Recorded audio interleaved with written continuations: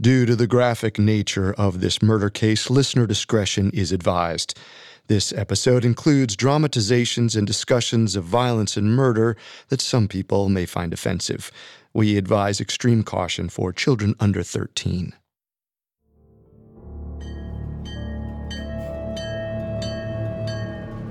In August of 1922, 55-year-old Barney McBride boarded a train from Osage Hills, Oklahoma, to Washington, D.C. His friend, an Osage woman named Molly Burkhart, had sent him on a mission. Barney remembered the desperation in Molly's eyes. She told him that it all began with the death of her sister, Anna Brown. Since then, many other Osage people had died under mysterious circumstances. Local law enforcement shrugged off the murders, and private detectives failed to establish any suspects. There was only one place left for Molly to turn: the Federal Bureau of Investigation. However, the United States government had never been particularly sympathetic to Native Americans. Molly needed Barney, a wealthy white man, to convince the FBI to investigate the crimes. Barney was more than willing to help. He had every intention of bringing federal agents back to Oklahoma, but he never got the chance.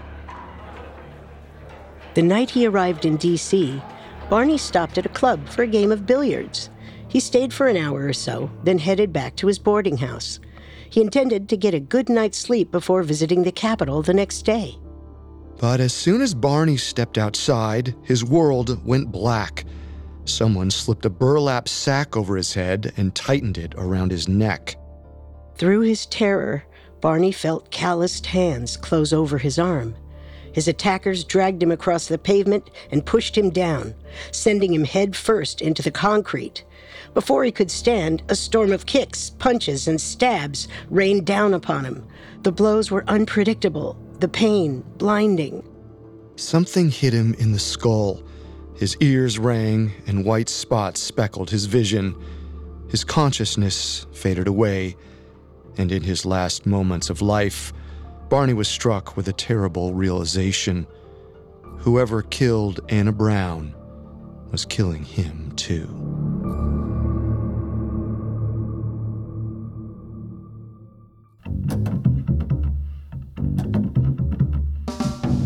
Welcome to Solved Murders, True Crime Mysteries, a Spotify original from Parcast. I'm your host, Carter Roy. And I'm your host, Wendy McKenzie. Every Wednesday, we step into the world of true crime's most fascinating murder cases and tell the tale of how real-life detectives close the case.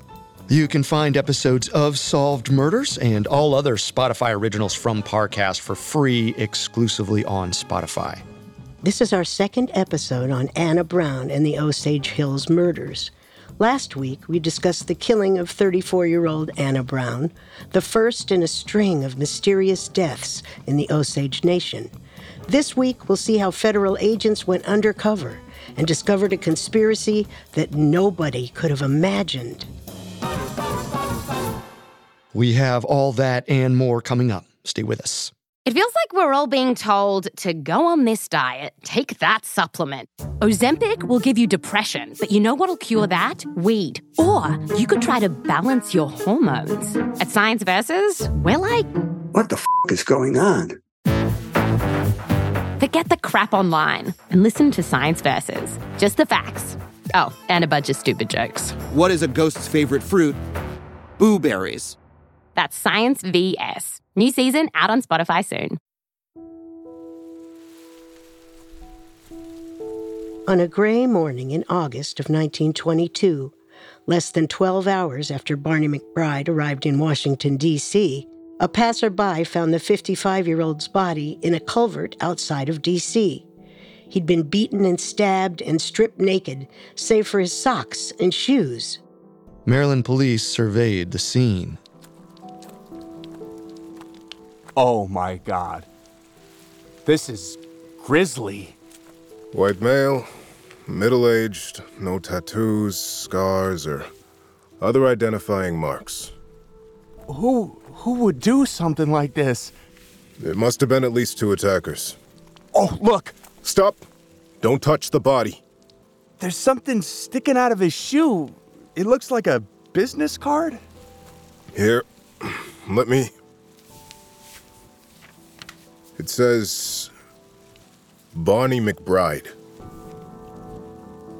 Officers found a card with Barney's name on it tucked inside his shoe. His assailants wanted people to know he'd been murdered because his death was a warning. Anyone who tried to solve the Osage Hills murders would become a victim. Maryland police followed up on the name and contacted Oklahoma authorities. Before long, newspapers in Osage, Fairfax, and Pawhuska were awash with headlines about Barney's violent death. Molly Burkhart was struck numb when she learned what happened. She'd already lost a sister and a mother, but this was the first death that she felt responsible for. Still, there was at least one reason to be hopeful. Barney's death made national news, likely because he was white and his murder took place outside of Osage Hills. The Washington Post published the headline, "Conspiracy Believed to Kill Rich Indians." This was the first time that people across the country heard about the crime spree. Furthermore, the newspaper clearly stated what Osage people already knew. Someone was out to get them, and money was the most obvious motive. Although Barney's murder brought press coverage, it didn't bring sympathy. Many white Americans regarded the Osage with contempt. They believed Native Americans were unworthy of such vast wealth, and the fact that Osage people routinely employed white servants ruffled more than a few feathers. Because of this, the press coverage surrounding Barney McBride's death resulted in increased anti-Osage vitriol. Around this time, the U.S. government implemented a system in which white Americans acted as guardians of the Osage, essentially overseeing and putting limits on the tribe's spending habits. Even though the Osage had millions of dollars at their disposal, white Americans made it increasingly difficult for them to actually spend that money. Osage wealth was Osage power, and the U.S. systematically took that power away. This left Molly and her remaining family feeling more hopeless than ever. The Osage Nation was falling apart. Gripped by terror, families installed outdoor lights, hoping to scare away whatever lurked in the night. Even with these new lights, nights in the Osage Nation were terrifying. By early 1923, Rita and Bill Smith, Molly's sister and brother-in-law, felt like they hadn't slept in months. What was that? Huh? I heard something moving outside. It's probably the wind. It wasn't the wind. Maybe a coyote. There it was again!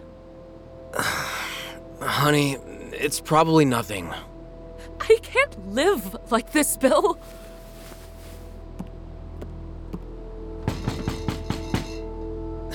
That ought to scare any animals away. Now please, try to get some sleep. Rita laid awake in the middle of the night. Every sound sent a shiver down her spine. She imagined someone creeping around her house, trying to break in. Soon the paranoia became too much, and Rita went to the only person she really trusted, her sister. Rita, what's wrong? I think someone's watching me. Where's Bill? He went to Fairfax. We're moving. What? I can't live here anymore, Molly. Something or someone or I don't know. At night, I hear all these noises. I can't sleep. Everywhere I go, I feel afraid. It's not safe here. Rita. It's not safe, Molly. I just came to tell you that. You need to look out for yourself, okay? Ernest will take care of me. Just lock your doors and your windows. I can't lose another sister. Rita bid her sister a tearful goodbye. She packed her belongings and met Bill at their new home in Fairfax, Oklahoma. It was strange to be away from the reservation, but Rita did feel safer in the city. Their new neighbors had guard dogs that barked at the slightest disturbance. Plus, white people lived in Fairfax, which meant it was the kind of place where the police actually cared about what went bump in the night. But just as she was settling in, the dogs that had put Rita's mind at ease started wasting away, growing weak and tired. Soon their ribs pressed against their skin, and the poor animals looked like walking skeletons. Then they started to die. Bill had no doubt that the dogs were being poisoned, just like so many Osage people before. The animals' deaths were a warning, a fear tactic. Someone was slowly breaking down Bill and Rita's defenses, and there was no use trying to run. One night in late March, Bill and Rita got in bed. They slept fitfully, their dreams plagued by a shapeless darkness. And then, just before 3 a.m., Bill and Rita's home exploded. The blast was so powerful that it bent metal signposts and shattered neighbors' windows. Miles away at Molly and Ernest's house, the ground shook. The two bolted upright, feeling as if an earthquake had rattled their home. Molly ran to her window. In the distance, she could see plumes of smoke rising high into the sky. An eerie orange glow emanated from the horizon. What was that? I don't know. Something's burning, I think. Yeah, it looks like there was an explosion. Huh. Ernest and Molly got to the disaster as fast as they could. There, in Fairfax, Molly saw her sister's new house reduced to a pile of smoldering wood. It looked like a bomb had gone off in the center of Bill and Rita's home. Molly stood against the wind, tears streaming down her face, praying that somehow her only living sister had survived the explosion. Up next, Molly discovers her family's fate and finally gets help from the FBI. They're role models, nurturers, and to many, the ultimate best friend. But what happens when Mommy Dearest has a dark side, one that's more criminal than caring? Find out in the Spotify original from Parcast, Malicious Moms. Hi, I'm Vanessa Richardson, host of Malicious Moms. Every Sunday on Spotify, join me for a closer look at the moms who took their maternal instincts to illegal extremes. A beloved actress who would do anything for her child. A jilted ex who used her kids to take deadly revenge. Plus a wife, a mistress, and an altercation with an axe you have to hear to believe. In this Parcast collection, learn the dire lengths some women went to help their children and how others used motherhood to carry out their misdeeds. Sometimes true crime can be a real mother. Follow Malicious Moms free and only on Spotify.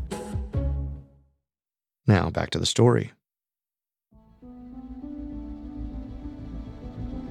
In March 1923, an explosion flattened Bill and Rita Smith's Fairfax home. 34-year-old Molly Burkhart prayed that her sister hadn't become yet another victim of the faceless killer haunting the Osage Nation. But then her worst fears were confirmed. The last remaining member of her family was dead. The loss was so enormous that Molly felt it physically, like a hole had opened up in her center. She could barely hear when the police told her that Rita's 19-year-old servant had died too. There was a single miraculous survivor, Bill Smith. Officers had rushed him to the hospital, but the situation looked grave. What do I do, Ernest? What do I do? There's nothing you can do. I just want to fix it. I want to make it stop. I know. I want my family back. We'll talk to the tribal council. We'll figure something out.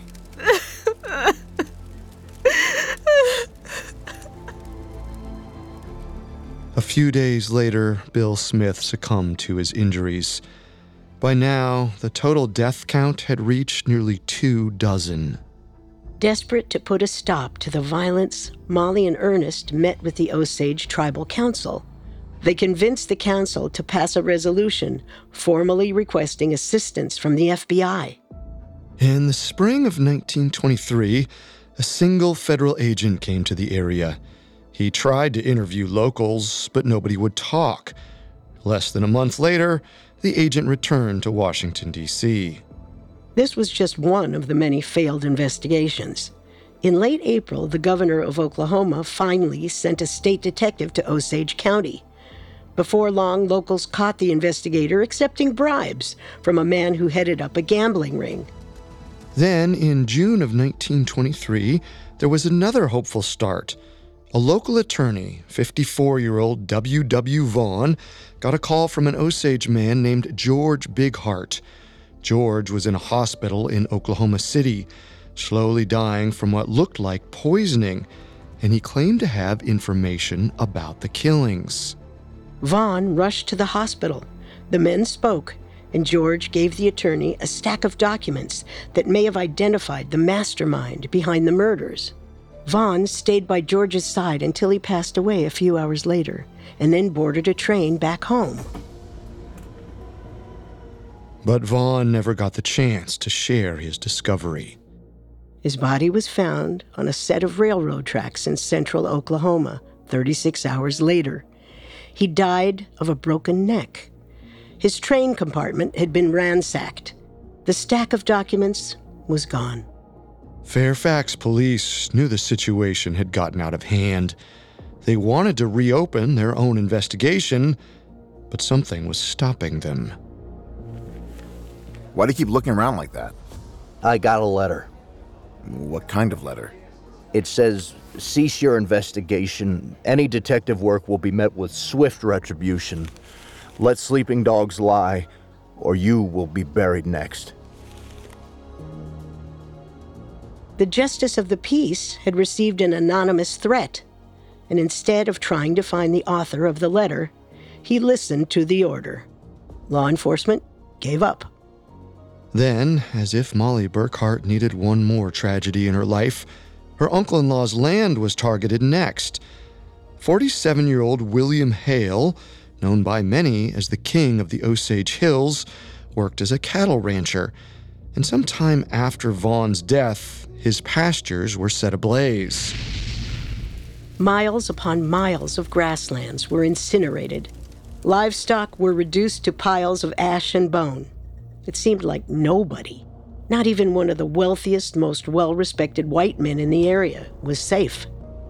Molly couldn't stand it anymore. She turned away from the public and locked herself inside.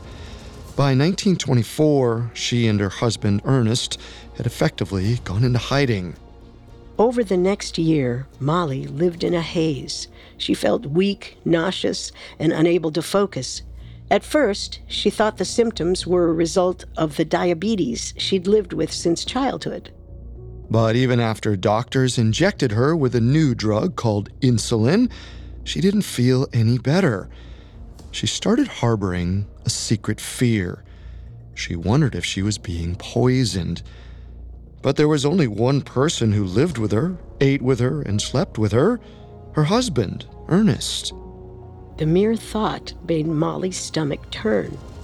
A part of her said she was being paranoid, yet another part said there was no other possibility. Molly isolated herself so that no one could hurt her.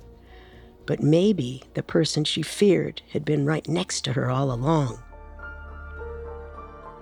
Soon, Molly sent a secret message to the local Catholic priest, telling him that her life was in danger.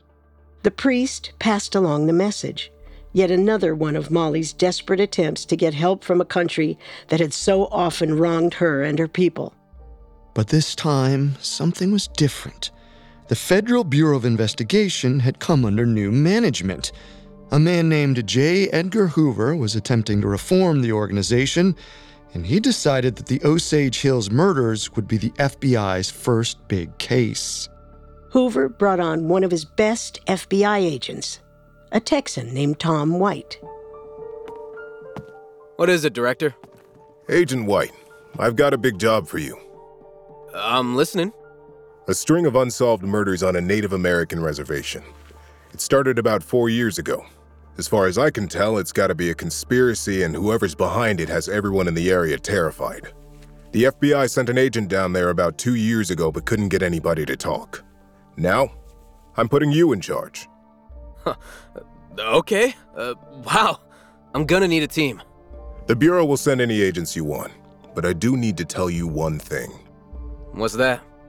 There is absolutely no room for failure. I understand. J. Edgar Hoover made sure that Tom White knew how high the stakes were.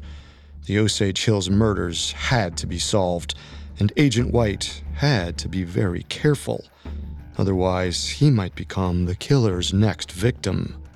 White relocated to Oklahoma, where he assembled a team of 6 agents that he called the Cowboys. The Cowboys went undercover as insurance salesmen, cattle ranchers, and medicine men. Their task was deceptively simple: gain the trust of locals and discover exactly what was happening in the Osage Nation. Unbeknownst to Molly, who grew weaker by the day, federal agents were finally in town, and they were going to find and prosecute the monster plaguing the Osage Hills. Early on in their investigation, the agents met with the Fairfax Justice of the Peace and revisited evidence from the original crime scene, the ravine where Anna's body was found. Right away, they noticed some troubling inconsistencies. Where's all the evidence? The report says there was a flask and tire marks and clothing. Where'd it all go? The officers, didn't preserve it. All we have is Anna's skull. Let me see it. No exit wound, but no bullet? That's right. The bullet must have been in there. It wasn't. And to be frank, I'm not too comfortable having you all in my office. I've received threats, and I don't want to look as if I'm assisting in any kind of investigation. We're undercover. Right, but... If anybody asks you, we're just a couple of ranchers. Okay. The bullet must have been in her skull. There's no other place it could have gone. Unless somebody took it out. It was the only explanation. Someone had hidden the evidence. Somebody at the crime scene, maybe the police, the undertaker, or one of the jurors, was involved in the scheme. The further the agents dug in, the more they realized how vast the conspiracy really was. Countless police and citizens had been terrified into silence and complicity. Furthermore, the sheer number and variety of crimes suggested not one, but multiple killers. The aim of the FBI's investigation shifted. They weren't just looking for a murderer, they were looking for the ringleader of this twisted circus. It was a monumental task, and to achieve it, the FBI agents needed an inside perspective. They enlisted the help of an informant, a local bootlegger named Kelsey Morrison. Kelsey's job was to work from the bottom up, to determine who carried out the crimes and at whose request. With Kelsey out in the field, the FBI felt good about its progress, and things started coming together. Undercover agents spoke to the call woman who had issued a statement that investigators found suspicious. Then, during an interview with Kelsey, she revealed her secret. A white man had come to her home and threatened her into lying about the crime. She wouldn't divulge the white man's identity, but agents continued inching closer to the truth. Masquerading as an insurance salesman, one detective struck up a conversation with a woman at a Fairfax convenience store. She told him, "You sell insurance? Well, you better be careful who you work with. You know William Hale, the cattleman? A couple of summers ago, he had his workers torch his pastures for the insurance money. Heard he got almost $30,000. William Hale, the king of the Osage Hills, had committed insurance fraud. He'd burned his land and killed his livestock for cash. But that wasn't the worst of it. Federal agents also spoke to Pike, the private eye that William hired to investigate Anna and Lizzie Brown's deaths. It didn't take long for Pike to confess. I wasn't paid to solve the case. Mr. Hale was very clear about that. My job was to make sure Brian's alibi looked solid, and that was it. William had hired Pike to protect Brian Burkhart, his nephew. Brian supposedly drove Anna home on the night of her murder, but that wasn't the whole truth. From witness testimonies, White pieced together that Brian and Anna stopped by the house that afternoon, which explained why her alligator purse was left behind. But then, they went to a speakeasy in Fairfax. Witnesses confirmed this story. Anna Brown was seen with Brian Burkhart at the bar, and she was also caught leaving a different bar with Brian and another unidentified man. To top it all off, in October of 1925, a government aide pointed Agent White towards an Osage County inmate. The man was in jail for burglary, but he had information about the conspiracy. I understand you know something about the Osage murders. I do, and I want to make a clean breast of it. In 1918, I worked as a ranch hand for Bill Smith. About 3 years later, I learned he was having relations with my wife, so clearly, I didn't like Bill. About a year after that, Ernest Burkhart came to me. He said, "I've got a proposition for you. I want you to blow up Bill Smith and his wife." I refused, of course. Then Ernest's uncle, William Hale, knocked on my door. He promised me $5,000 if I put a fuse under their house. And I said no. But then I got myself in a little legal trouble. William told me that if I blew up the house, he'd help me out. So I did it. And I'm not proud of it, but I think people ought to know the truth. With that, the FBI agents believed they finally had the answer. William Hale, the king of the Osage Hills, was calling the shots, and his nephews, Brian and Ernest, looked like his right-hand men. Together, they bribed and threatened locals into doing their bidding. Before long, agents arrested William and Ernest. William was predictably tight-lipped, but his nephew was easier to crack.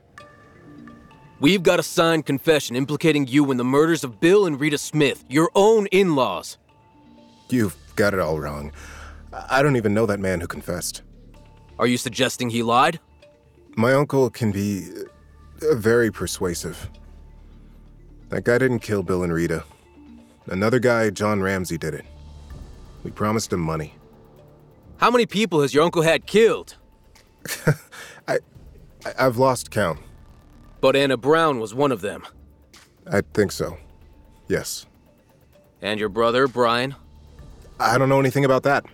Oh, Ernest, don't start lying now. Brian took Anna to a speakeasy in Fairfax. He lured her into a trap, but she left with someone else. Who? Have you ever heard of Kelsey Morrison? It was the biggest bombshell of all. Kelsey Morrison, the FBI's own informant, left the bar with Anna that fateful night. And according to Ernest, Kelsey fired the shot that killed her. It was the final piece in the puzzle. Investigators now had a clear picture of May 21st, 1921, the day that 34-year-old Anna Brown was murdered. Coming up, we unravel William Hale's twisted conspiracy. And now, back to our story.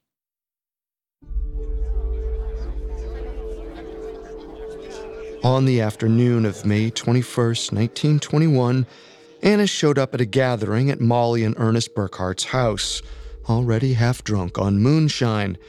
She ate some food and mingled with her family, but tensions were high. By the time Anna was ready to return home, she was still too drunk to drive. Anna, do you have a way home? Me? I have my car. You can't drive. Sure I can. Anna, stop. I'll find someone to take you. Ernest, darling, could you give Anna a ride home? Brian will take her. Wait, right here. Brian will give you a lift. It's unclear if Brian arrived at the house intending to get Anna alone. However, Brian, like Ernest and William, had something to gain by getting Anna out of the way. And on May 21st, he saw his opportunity. Brian helped Anna as she stumbled to his car. He drove her to her house, where she left her alligator purse. But Brian knew the town gossip. Ever since her divorce, Anna had a penchant for drinking and hanging around with men. He invited her to go to a speakeasy in Fairfax, knowing she'd never refuse. They likely picked up Kelsey Morrison, the FBI's future informant, along the way. They shared more whiskey at the bar. Even though Anna was bordering on incoherent, Brian and Kelsey pushed her to keep drinking. It was all a part of the plan. The men got Anna so drunk that she didn't notice the .38 automatic handgun holstered on Kelsey's hip. If she'd asked, he might have told her it was a gift from William Hale. At some point that evening, Kelsey and Brian made eye contact. They were both far more sober than Anna Brown, and it was time to act. Anna, do you want to go somewhere a little quieter? Where? There's this beautiful place out on the edge of town. Lots of trees, a nice creek. Okay, sure. Kelsey and Brian led Anna to the car. They drove to the outskirts of Fairfax. By that point, Anna couldn't even walk, so Brian and Kelsey carried her to the ravine. Still, someone opened up a flask of whiskey. The group sat, passing the moonshine around. Brian and Ernest buzzed with anticipation. Anna slumped over, too intoxicated to sit up on her own. And, of course, that's exactly what Brian and Kelsey wanted. Once Anna had nearly blacked out, Kelsey stood and withdrew his handgun from its holster. According to him, Brian held Anna upright while he fired at the back of her head.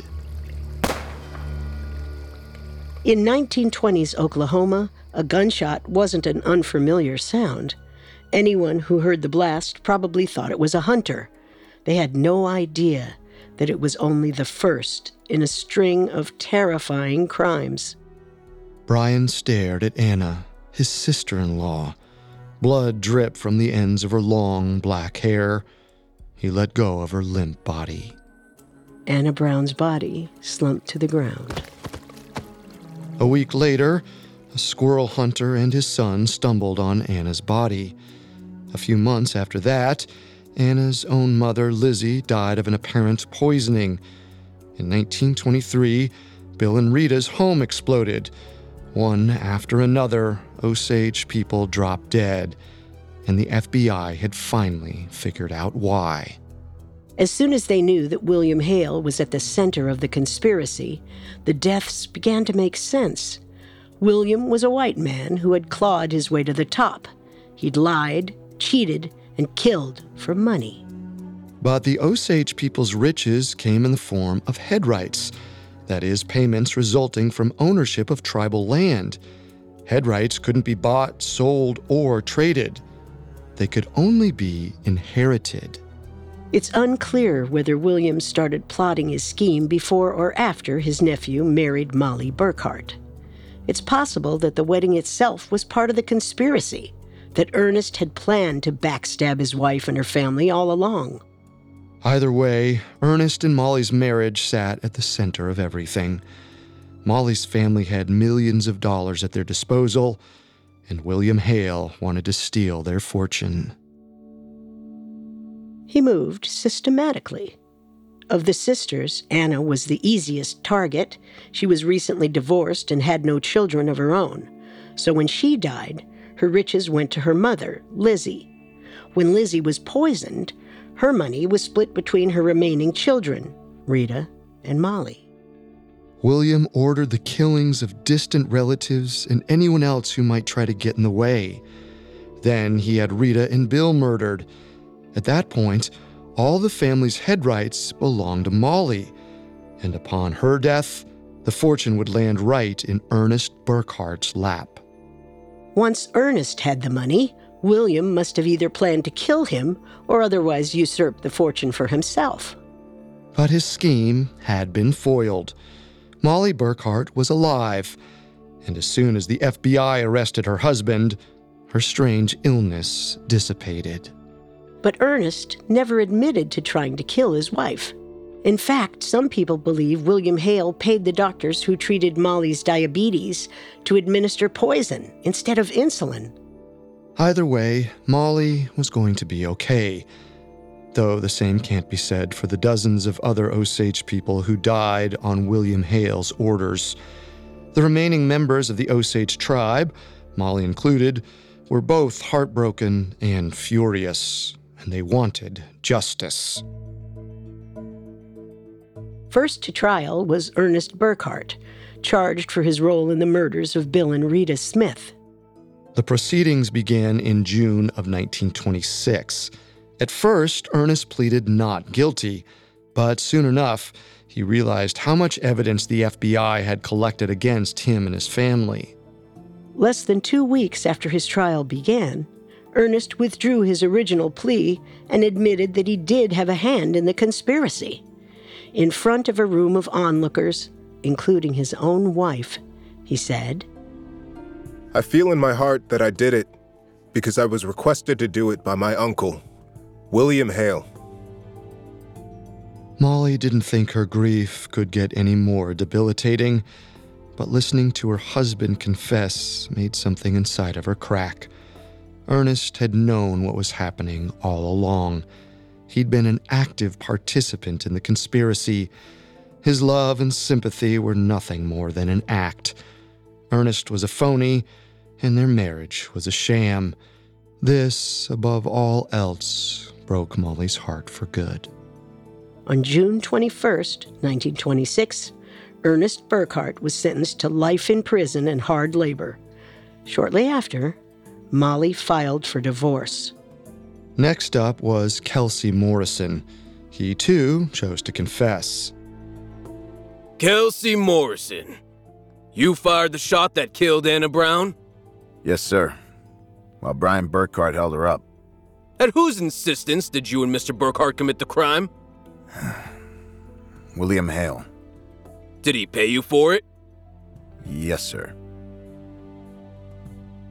The jury found Kelsey Morrison guilty of Anna Brown's murder. But shockingly, Brian Burkhart faced no charges.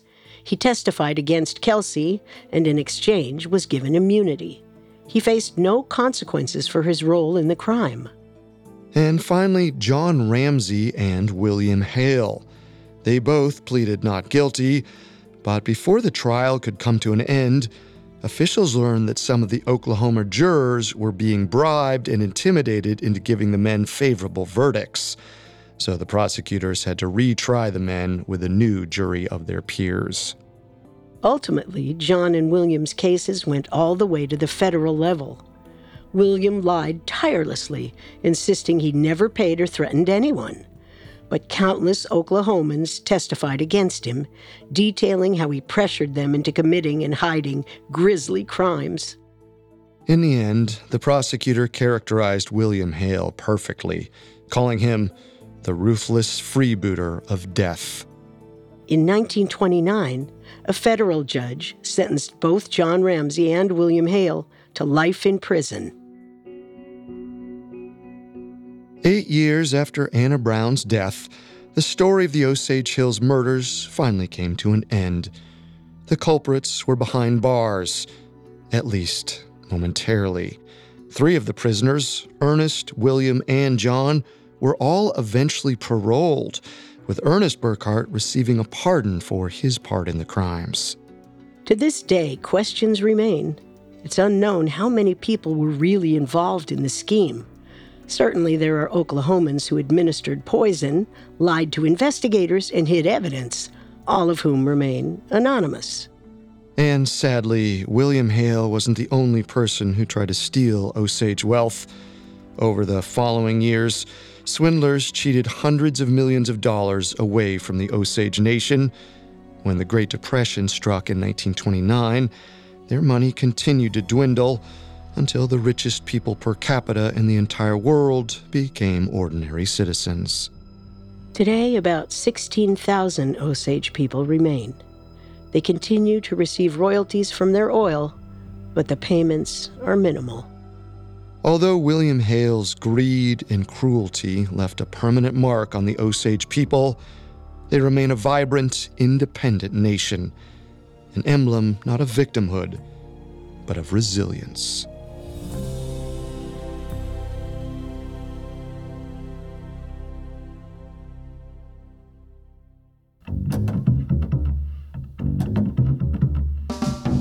Thanks again for tuning into Solved Murders. We'll be back next Wednesday with another episode. For more information on Anna Brown and the Osage Hills murders, amongst the many sources we used, we found Killers of the Flower Moon, The Osage Murders, and the Birth of the FBI by David Gran, extremely helpful to our research. You can find all episodes of Solved Murders and all other Spotify originals from Parcast for free on Spotify. We'll see you next time. If we live till next time.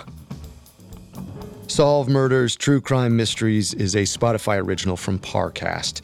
It is executive produced by Max Cutler. Sound design by Michael Langsner, with production assistance by Ron Shapiro, Trent Williamson, Carly Madden, and Freddie Beckley. This episode of Solved Murders is written by Karis Allen, with writing assistance by Giles Hofseth, fact-checking by Amber Hurley, and research by Mickey Taylor. The amazing cast of voice actors includes Marcy Edwards, Melissa Medina, Cameron Nicod, Nazee Tarsha, Laith Walschlager, and Charlie Wess. Solved Murders stars Wendy McKenzie and Carter Roy.